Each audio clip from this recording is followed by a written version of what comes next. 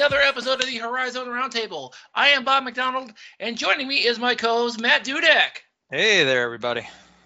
Matt, you can find on Twitter at Horizon Matt. You can find us on the web at horizonroundtable.com. You can find links to all of our social sites and where you can find us where podcasts are available at horizonroundtable.com/subscribe.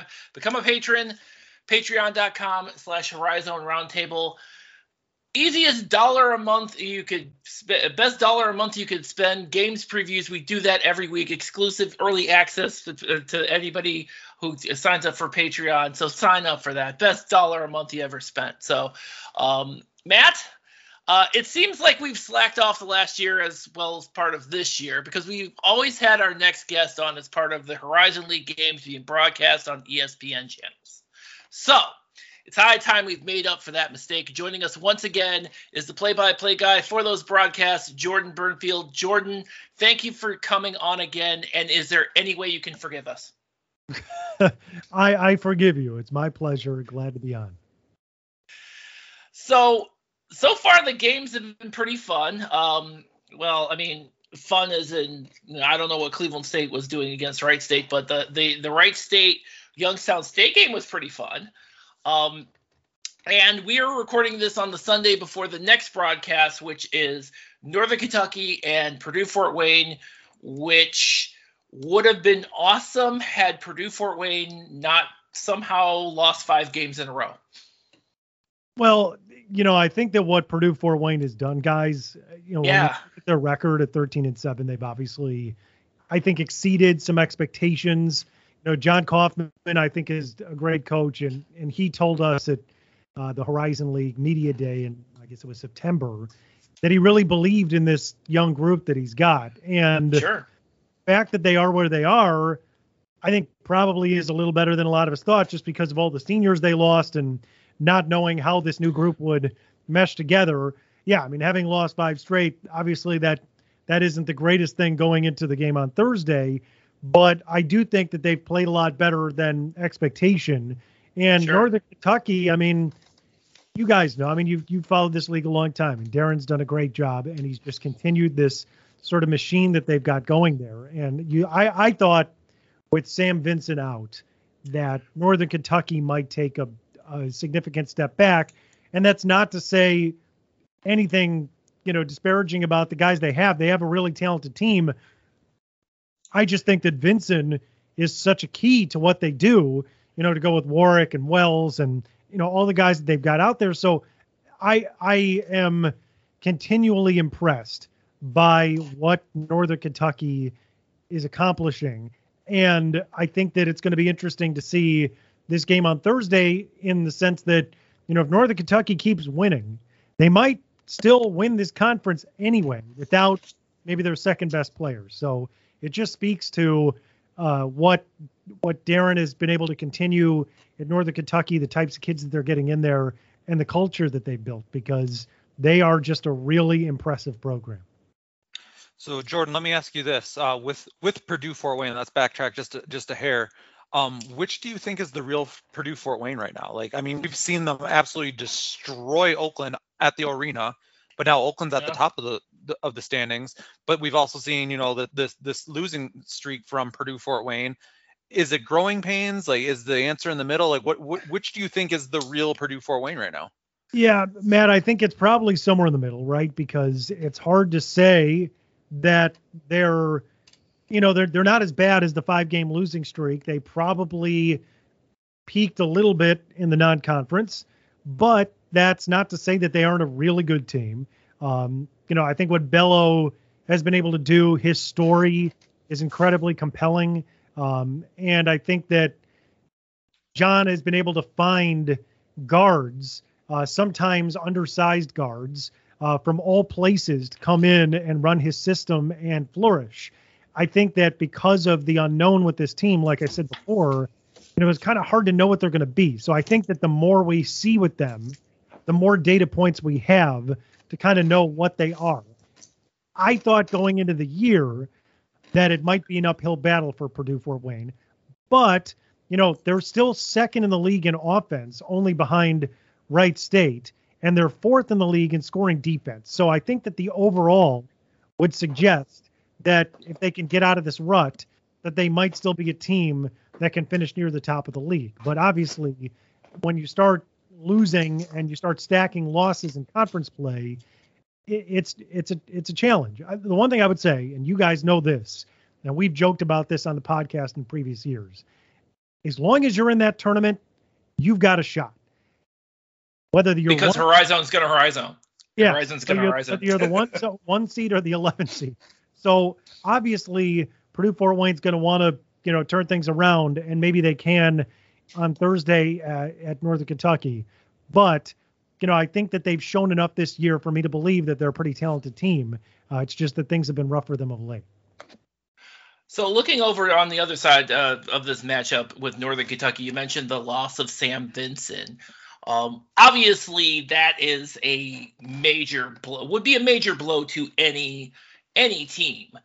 But it seems to me that Darren Horn has taken that as probably a challenge to meet, because and so has the rest of his team, because it looks like, at least to me, that with the absence of Vincent, he has started using a lot more of his bench, because we're seeing a lot more of the freshmen, Israel and Pettis, who we didn't see a lot of before the Sam Vincent injury.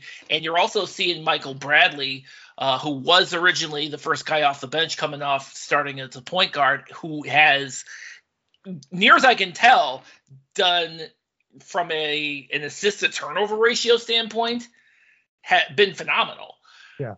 When you look at that, the kind of the changing dynamic, is it a testament kind of to what Darren Horn has been able to do to make those adjustments and find those pieces that he may not have been needed, not necessarily needed, had Sam Vincent been not injured? Yeah, well, that's what the mark of a good program is, when you can sustain a major injury and not fall off the table. And, I, as you guys know, I'm a baseball dork, and I always joke with friends of mine, there's no one they can call up from the minor leagues, right? Once you lose a guy, especially in college basketball, because the rosters are small anyway, and that's it, right? There's no one to bring up. There's no reinforcement you can get from elsewhere. You have to just rely on the guys you have. And yeah. I think that obviously they would never want Sam Vincent to get hurt. We start there. But the fact that he is, and the fact that these other guys are stepping up, if they're able to keep this team together for another year or two, it's going to bode well for them down the road. You're developing guys off your bench that are now fulfilling key roles. And as those guys continue to flourish and continue to help them out, it only stands to benefit the program.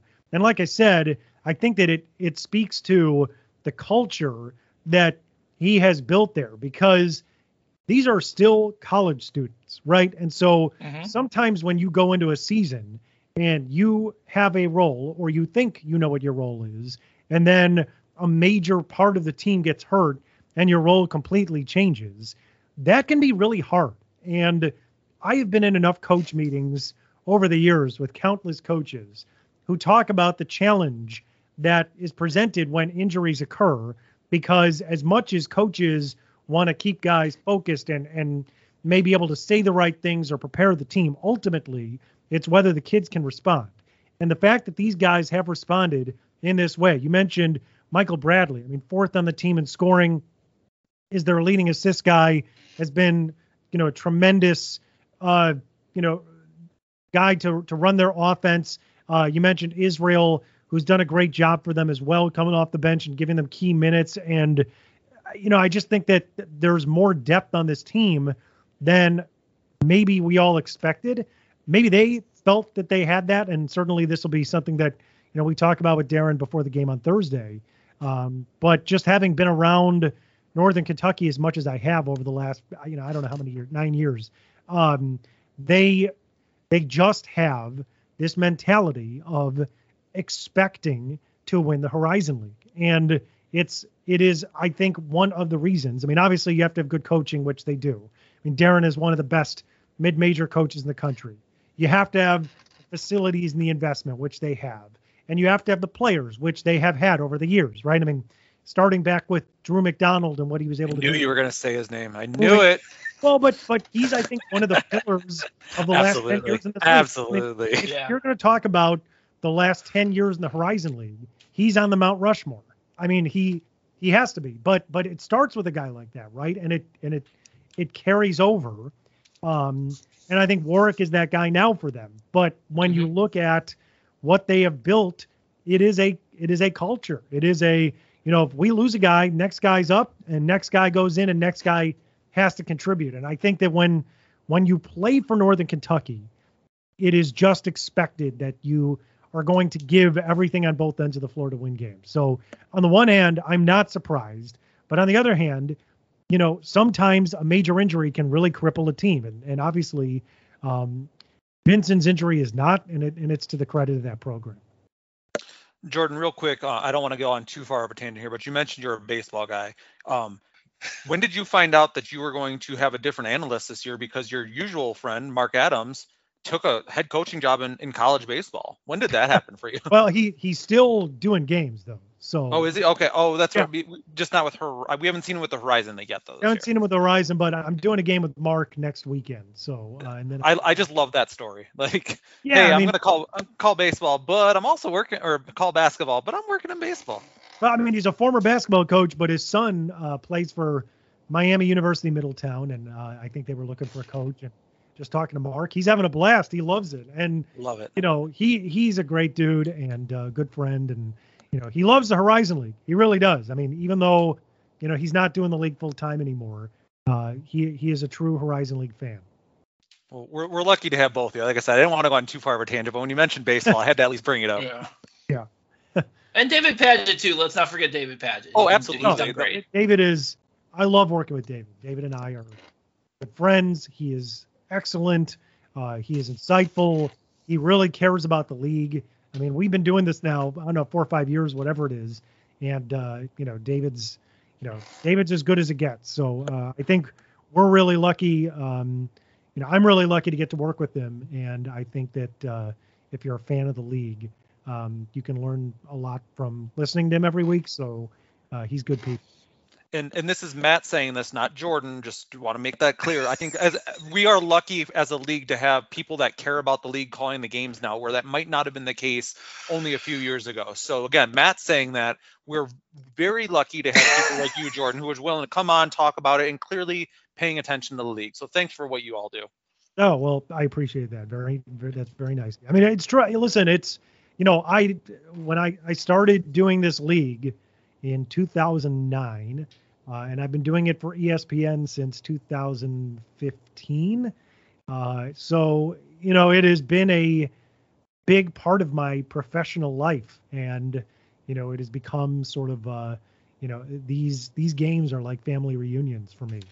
Getting to see everybody every year, and the coaches and the players and, the people with the league and people like yourselves who I get to see at, the tournament last year and at different venues while we're traveling throughout it. So it's, I love it. I mean, I really do. And glad to be a part of it again. Well, back in 2009, when you started, Detroit Mercy was a very thriving, great program. But right now they're struggling. Ooh, are they struggling? Like, what are you seeing? Like, talk to us a little bit about what you're seeing from Detroit Mercy right now, because they're on the opposite end of the spectrum. We talked about some of the teams at the top. They're at the bottom. Yeah, I mean, what can you say? I mean, listen, they obviously, when Antoine left, I didn't know how it was going to work, who was going to fill. You can't replace Antoine Davis. I mean, he's the second leading scorer in men's basketball history. And so the idea that they were ever going to replace a player like that, at Detroit Mercy, let's be honest, it was not going to happen. So how do you then fill in the gaps? And, I think that sort of the blessing and the curse when you have a player as gifted and as talented and as incredible as Davis is that the team was so much about him for the last 5 years that when he leaves, everyone is in a different role. And then with the portal and the way rosters change, your roster is different. And so you have guys that are going from maybe playing 12 minutes a game and not even having to think about scoring to, oh, well, you're here, so you got to step it up. And obviously this has snowballed on them. I mean, you could say anything you want, but I don't think any of us expected 0-20 or to be at the level of futility that they've been at for the year. I feel bad for Mike, who is such a nice guy, and I've really enjoyed covering and working with over the years. And I know a lot of people at Detroit Mercy from the years of covering them, and I feel terrible for them because, I mean, listen, it's not good for the league when things like this happen. And you just want them to be able to crawl out of the hole that they're in right now. I don't know. I mean, obviously this season is not going to finish well for them, but my hope is that when they get to the off season, they can really make some key additions in the portal or elsewhere to try to bolster this thing, because you guys know Detroit Mercy does have a pretty impressive basketball history and a pretty proud basketball history. And so it just is weird to see this program where it is. And it certainly is, you never want a league that you care about to have a team go through a season like this, because it really affects the ratings and the numbers and all that. I mean, I'm astounded personally by it's weird that this program it's weird that this coach is having that problem, because we're talking about Mike Davis here. Yeah. We're talking about a guy who's been to a Final Four as a head coach, a guy who's been to multiple NCAA tournaments with 3 different schools. And this year has been, Now, Jordan, you know I'm a Cleveland Browns fan, and you know that the seasons of futility the Browns have had over the past few years. You may also be familiar with the 0-16 parade that happened outside of Cleveland Browns Stadium. As much as I don't know, I feel like that's what it feels like right now. It's like, how does it defies explanation. It just does. When it snowballs, it snowballs. I mean, and what I mean by that is, like, once you get to a point where you're losing a bunch of games in a row, it's hard mentally to get up for the next game. And I'm not saying that they aren't. I'm not making any comment about the effort. I'm just saying, from a human standpoint, you start to feel defeated, right? I mean, when you can't get out of the rut and you can't find a way to win, and recently they've had a couple of games that they almost won and still didn't. It's just, gosh, what can we do? We can't do anything. We can't fix it. And so it is, like I said, I just feel bad. It's not in any way, shape, or form something that we want to see, if you're a fan of the league.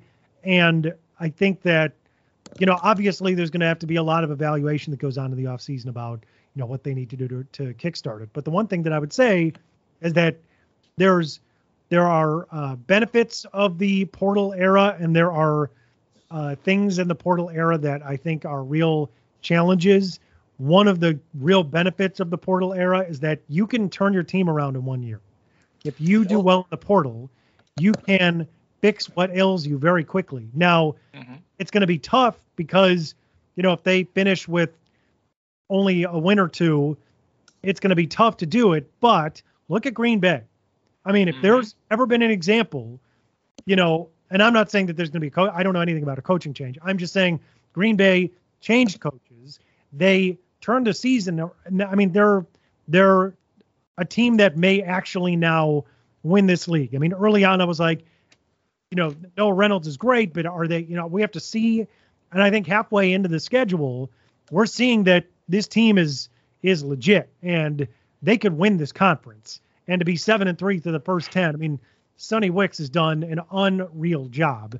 So I think that they are proof positive, right? That if you make the right changes with regard to your program in 1 year, you can fix it pretty quickly.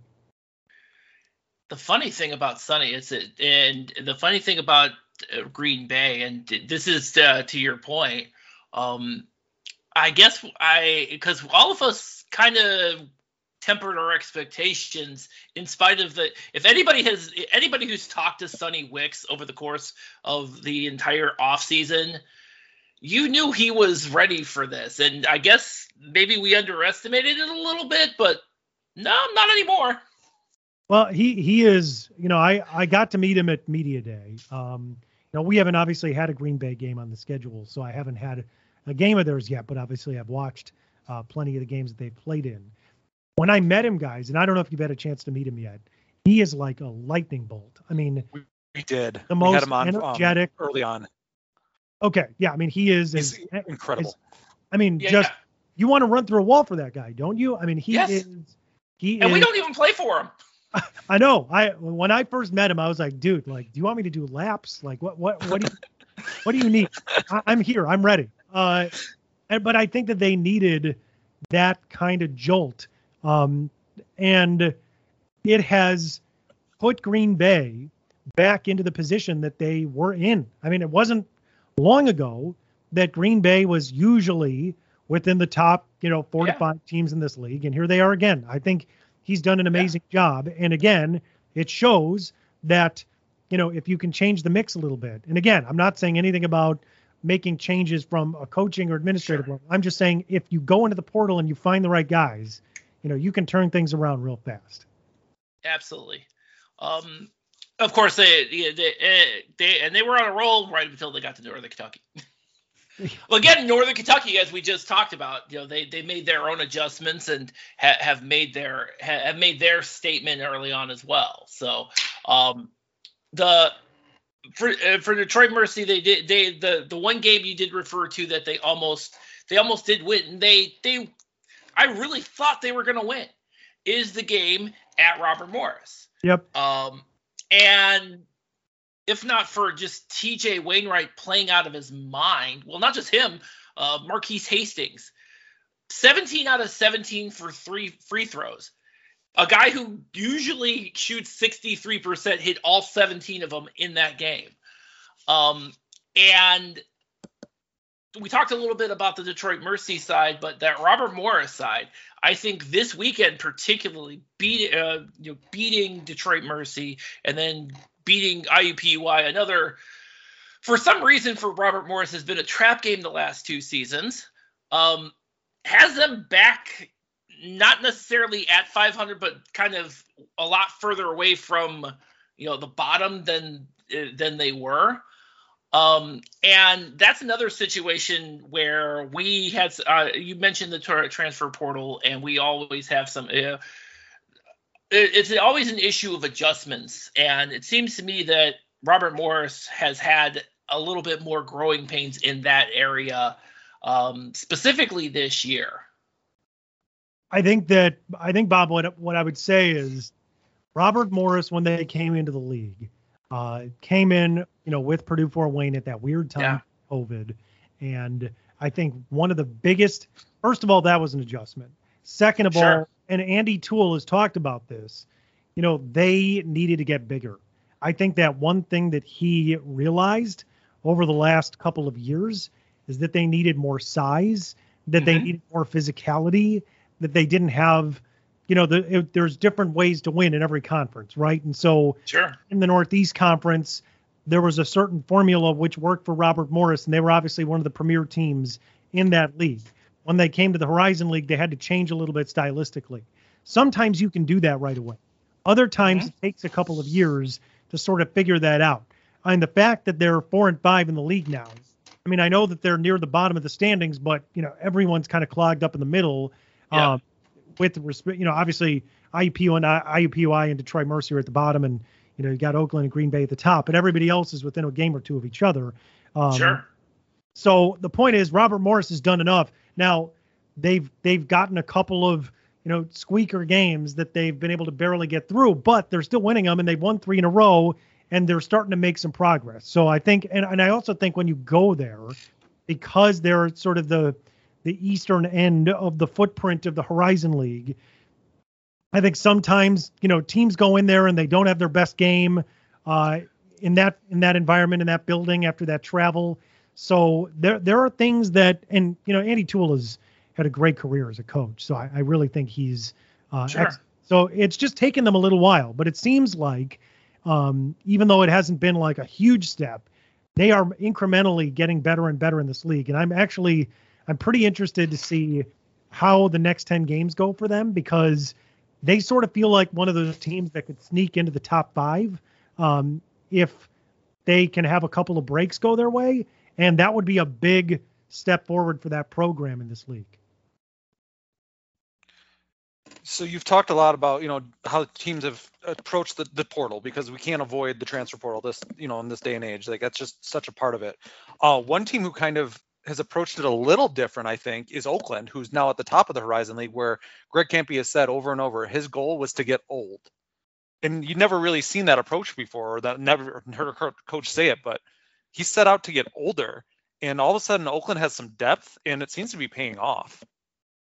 Well, yes. And I also think that when you look at today's college basketball, because of the COVID year, there's a lot of guys that are still playing who are 24, 25 years old, which was not the case in the past. So to your point, Matt, I think that one of the things that has sort of made coaches go a lot of different directions from a philosophical standpoint is because of the COVID year and because so many of these guys are now playing college basketball or in college basketball for 5 or 6 years as opposed to 4, the value of a freshman right now today, and that will change once these COVID years are all gone, the value of a freshman today may not be as great as it was a few years ago, because you can't really expect an 18-year-old kid to go out there and dominate 24-year-olds on the mid-major level, right? You might be able to expect that in Kentucky, but you can't really expect that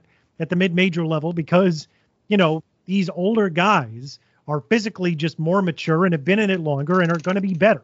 And so if you can find a kid that is 21 and you already know what he is, and you think your system can make him better, there's immense value in that. So I think Kampe, you guys know, I've known Kampe a long time now, covering the league and covering Oakland as much as I have. And he is wonderful. And obviously he's had a brilliant career and is a brilliant coach. And he's adjusted to this just like everybody else. And so, what they've done, and I've gotten to watch Oakland a lot.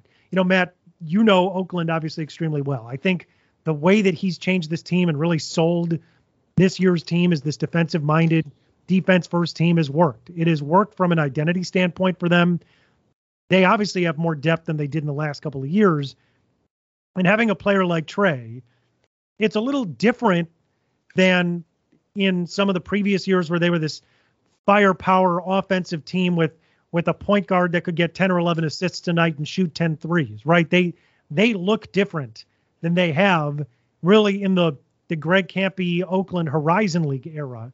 And it's working because, they're obviously atop the league right now. They played a heck of a non-conference schedule and got, the Xavier win and have challenged themselves. And they've been a fun story. I mean, I think that the way that they're built could allow them to win the league finally this year, because I think that one thing that we've seen in the Horizon League tournament in particular, and I think it's why Northern Kentucky has been the most successful team in this conference over the last 5 years, is that ultimately when you get to Indianapolis in March, you have to be able to defend enough.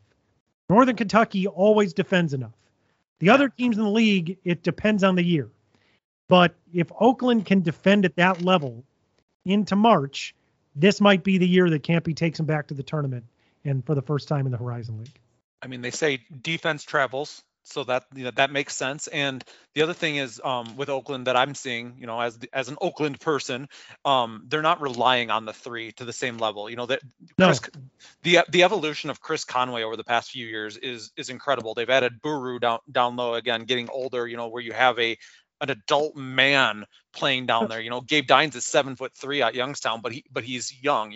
Versus Buru, who's a junior college 20 something. Like you see that difference, and when you're not relying on the three, it opens up the three, I think. Yeah, I mean, look at Wright State. I mean, Wright State is one of the literal best offensive teams in America. Mm-hmm. Because they have struggled on defense. They're going to have to score 100 every game in the Horizon League tournament to win the league again, even though they pound for pound off in their starting five, maybe the most talented team. You could make that argument. But Absolutely. Because they have struggled as much as they have from a defensive standpoint, right now today. Now it could change because we're almost halfway through the conference schedule. But today, they would be the ones to tell you that they have to be better defensively or it's going to be hard to win the league. They're when they're clicking offensively, they can just absolutely destroy you. They are as brilliant an offensive team as you will find in America, and the numbers prove it. I mean, they, for most of the last few weeks have been in the top 5 in field goal percentage, effective field goal percentage, points per game. I mean, across the board, they are an incredible offensive team. But we have seen incredible offensive teams, particularly in this league, over the 15 years I've been covering it. And those teams often are not the ones that cut down the nets at the end of the Horizon League tournament. Because when you get into a tournament setting and teams start clamping down and every possession counts and they start turning you over, you've got to be able to get stops. And, I think that the way Oakland is doing it this year, and maybe that is because of the experience that they have and the guys they brought in through the portal and all that, it's helping. I mean, they are looking very, very good. I'm glad you mentioned Wright State again, and I'm also very glad you mentioned Gabe Dines. I don't know how many times we've mentioned Gabe Dines on this particular podcast, but it's a lot. You are going to go. Yeah. We had him with the game at Youngstown. I don't know, all the days blur together. I guess that was a week and a half ago. I mean, the kid, the Youngstown went on a 20-1 run, and Gabe Dines is blocking shots and rebounding and getting to the free throw line. I mean, he was changing the game. I mean, a lot of times you talk about these big men and their potential as rim protectors, and a lot of times you talk about it, but how many possessions did they change, right? This kid changed the game. He won that game for Youngstown State, in my opinion. He was here's the frustrated the heck out of Wright State. Mm-hmm. Yeah, well, here's the interesting thing about the next time they meet, which, by the way, is an ESPN game. He probably won't be in the lineup because he hurt himself. My understanding is he hurt his hand during the Oakland game, and I think Jeremy Otto during the Detroit Mercy Youngstown State game had mentioned he might be out for up to 3 weeks, I think. So it's not looking good that he's going to be making it to that return game between Youngstown State and Wright State, looks like. That's going to hurt. I mean, listen, I think that the weird thing with him is they weren't relying on him for a ton of minutes a game. So it's not as if they can't win without him, but you want him in there because he is, I think, a really interesting piece, and he really frustrated Wright State. So do I think it's going to derail Youngstown State to not have him in there? I don't know that I'd go so far as to say that, but it's obviously a guy that I know Jared Calhoun wants in the lineup because, just talking to him a couple of weeks ago and throughout the year, I know that he's a guy that Youngstown State really feels excited about, and I think we saw why. I'll be honest with you, I don't know if it will.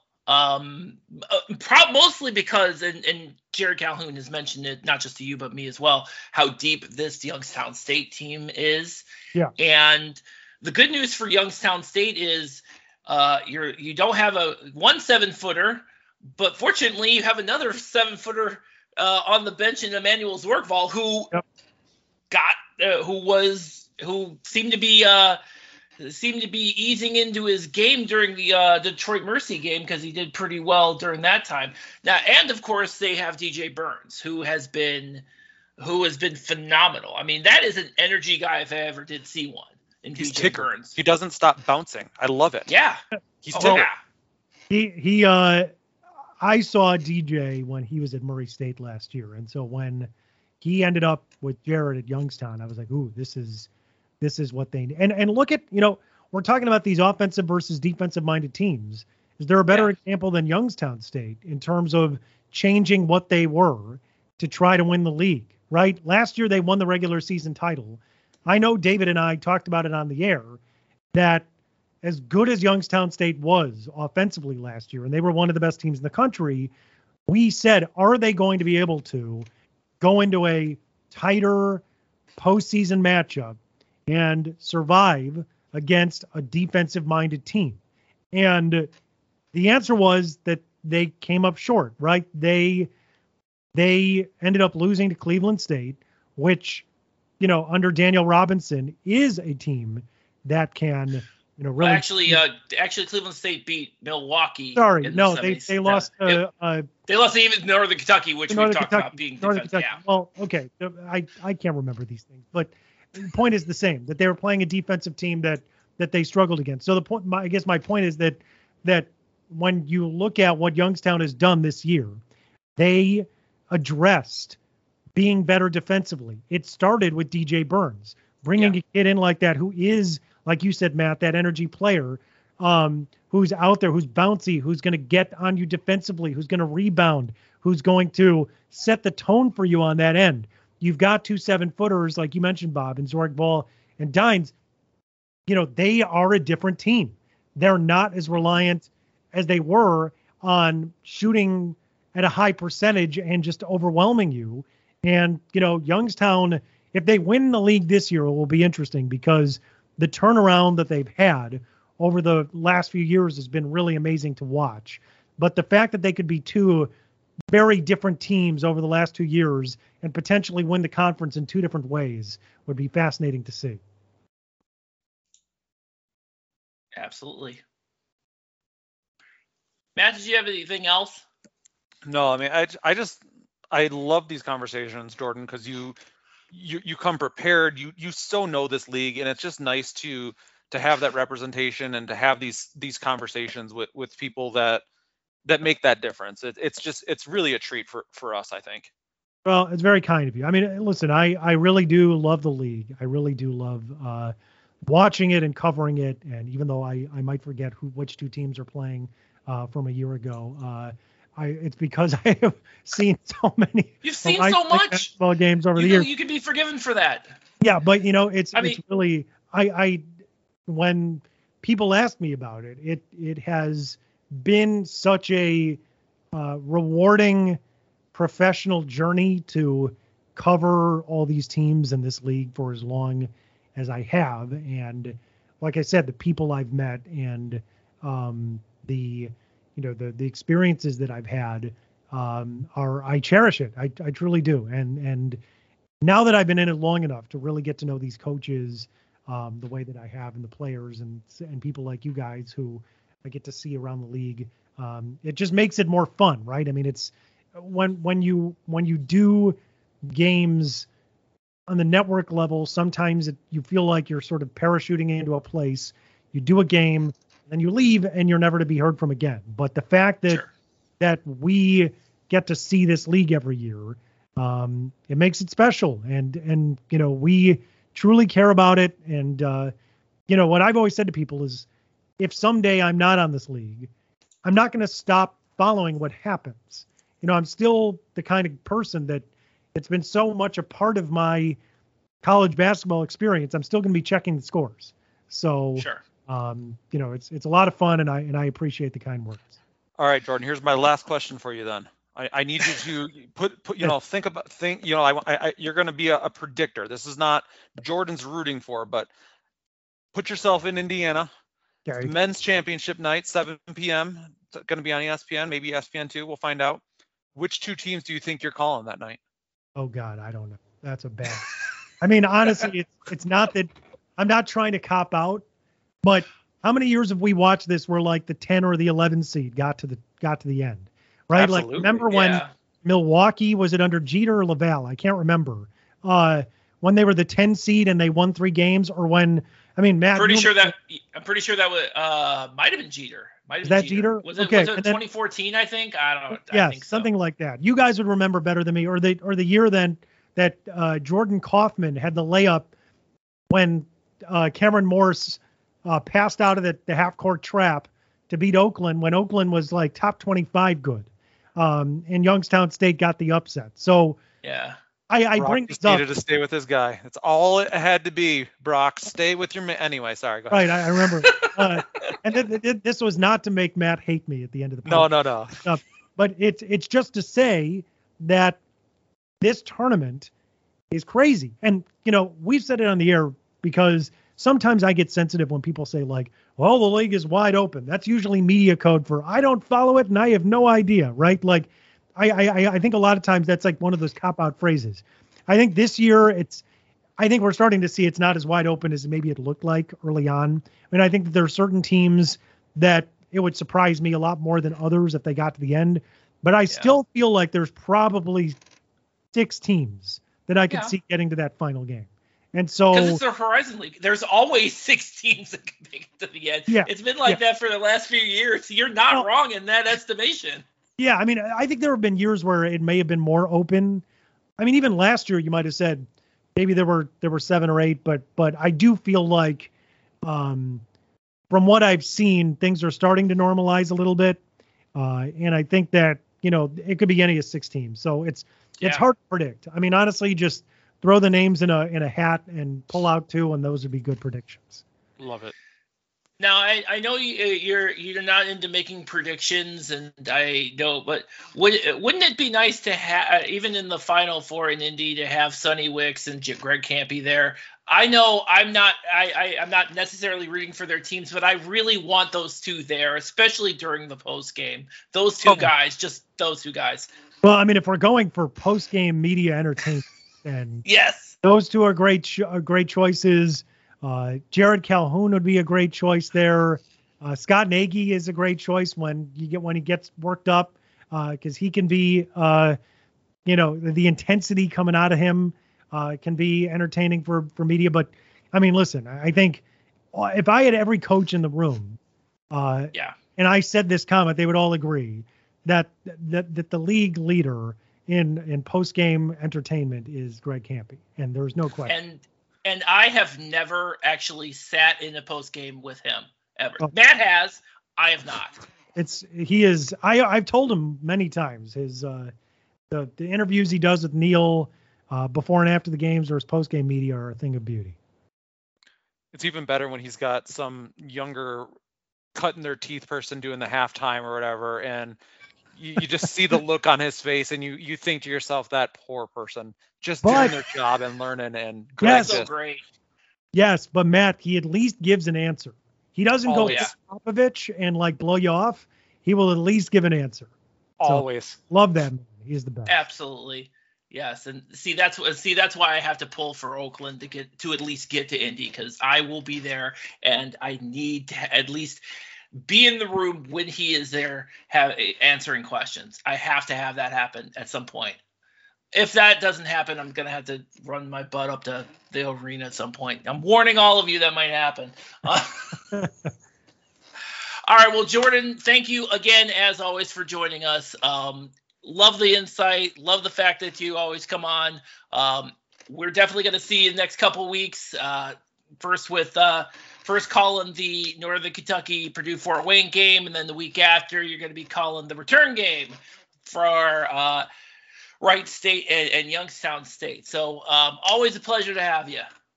It's my pleasure to join. I will come on anytime, and great talking to you guys. Thank you, Jordan. All right, great. And that's actually going to wrap it up for us, too. So next week, I'm sure we'll have plenty of other stuff to say. But until then, HorizonRoundtable.com is where you can pull us up for all our content, all of our podcast episodes. As I mentioned at the beginning of the, I almost say class, because I feel like I'm teaching or something. I'm a weirdo. You can pull us up wherever podcasts are available. You can pull us up on your Amazon or Google devices. So until next week, thank you all for listening.